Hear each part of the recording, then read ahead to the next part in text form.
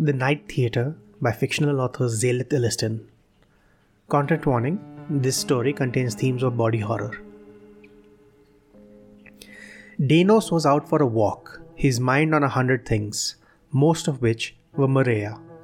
For the life of him, he couldn't understand why his wife hated him so much. He wasn't built for the mines, literally. His thin, lanky frame ached from hammering the rocks all day, and his weak constitution left him coughing and choking on the stone dust in the air. Part of him hated this weak body of his, but at the moment he was too righteous and angry to blame himself. Why did Mareya lust after money so much? They could be so much happier if he could take to the stage. What was that? He thought, feeling a sudden creeping tingle on the back of his neck. He turned around and there wasn't anything. The sensation passed, and his thoughts returned to his wife. Honestly, she had changed so much after they were wed. She used to be such a sweetheart, and now she was almost demonic. There it was again. Something was in the alleys. Danos noticed that the streets were unusually empty today. Usually, there'd at least be a couple of urchins running around looking for trouble. Today, nothing. As he looked around, he couldn't figure out where in the city he was. He must have walked farther than he thought. It was then that he saw an open door. For some reason, he felt compelled to walk towards it. Looking around, he saw no one nearby. "Hello," he called out, but heard nothing back. The door was beckoning him, and as he stepped through, his foot slipped on a wet surface, and he felt himself fall. He let out a scream as he fell down a tunnel of sorts. Seconds felt like minutes and minutes felt like eternities as he continued falling until he passed out. When he awoke, he was still falling, but gently, and after the terror dissipated, he realized he was floating harmlessly in the air. As soon as he realized it though, he felt the floating feeling vanish and he landed with a small thud. Massaging his butt, he stood up. It was pitch dark around him. He felt the urge to call out, but stopped himself at the last second. Something was clearly wrong. Where was he? Why couldn't he see? More importantly, why wasn't he afraid? He brushed around for some sort of light switch or torch and found nothing. As his eyes began to adjust, he felt the edge of the floor near him. As he turned toward that direction, a bright spotlight lit up in his face, blinding him. He shielded his eyes as the burning sear settled. It was only then that he could see that he was standing on a stage of some sort. A thrill ran through his spine. He couldn't tell why he was excited. By all accounts, he should be terrified, but something inside was spurring him on. That's when the voice rang out. "Some fresh blood has joined us on stage. Welcome to the Night Theatre. What is your name, young man?" "Danos, sir. Who am I speaking to?" he replied. "Welcome, Danos," the voice said. "You are at the Night Theatre, the premier artistic institution in all of the Shadow Realm. Be honest with me.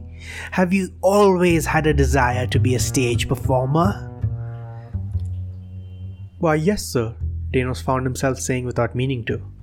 "I've always wanted to take the stage, although I don't have much experience to speak of. But I promise I can be a dab hand, sir. Please give me a chance."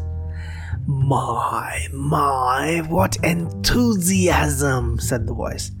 "Just what we love." Danos didn't understand what he was doing. Inside his head, a part of him was screaming at him to move, to run, something. But this part of him was becoming smaller and smaller as the voice continued. "We have just the part for you. There's a performance later today, and all we need you to do is stand still. You're a scarecrow of sorts, a specimen for the performance. But it is the leading role, the one the audience loves the most. Would you like to take it?" His ears perked up at that word, audience. He felt his heart jump as his mind kept yelling at him to run away. "Why, I would jump at that opportunity, sir." Good, then we're in agreement. A scroll floated down onto the stage, floating in front of Danos' face, alongside a small pin.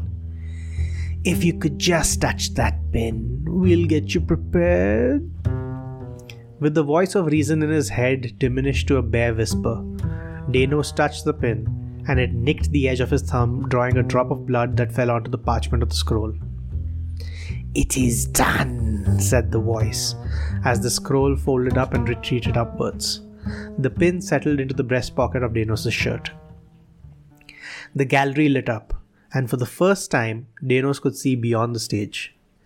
He saw hundreds of blackwood chairs laid out in a semicircular pattern ascending up the amphitheatre, and at the top were plush divans of carmine fabric, far larger than any one man could sit on.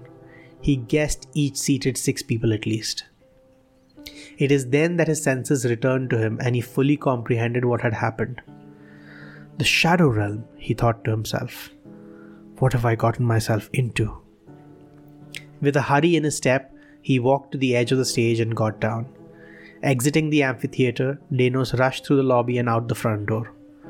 What greeted him sent shivers down his spine as he became despondent.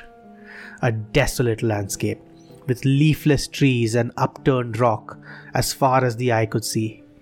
Bony, winged creatures flew low in the sky, carrying crude spears and wearing belts of skulls. Near the edge of the horizon, massive pupae slithered towards unknown directions, and the winged creatures circled their heads like so many gnats, poking at them. Not knowing what to do, Danos walked back into the theatre and sat in a corner, holding his knees and crying softly to himself. Mareya, where are you? Where am I?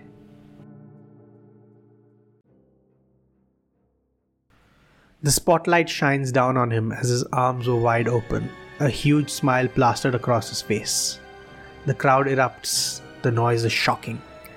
The faceless crowd is loud in his cheering. He's rooted in place, waiting. He can't close his eyes. He can't move. Love.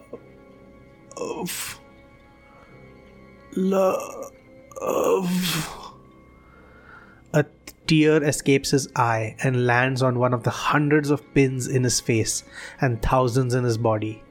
He thinks to himself, They love me.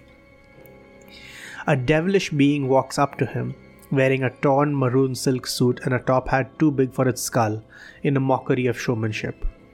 Flourishing 5 more needles to the roar of the crowd, it sticks them into Danos' neck in a spot where 20 pins already fought for purchase. He felt the pins go in, his skin now numb to the point where pain is an afterthought. Mareya, if only you could see me now. There was something about the stage, Danos concluded, that was morphing his mind.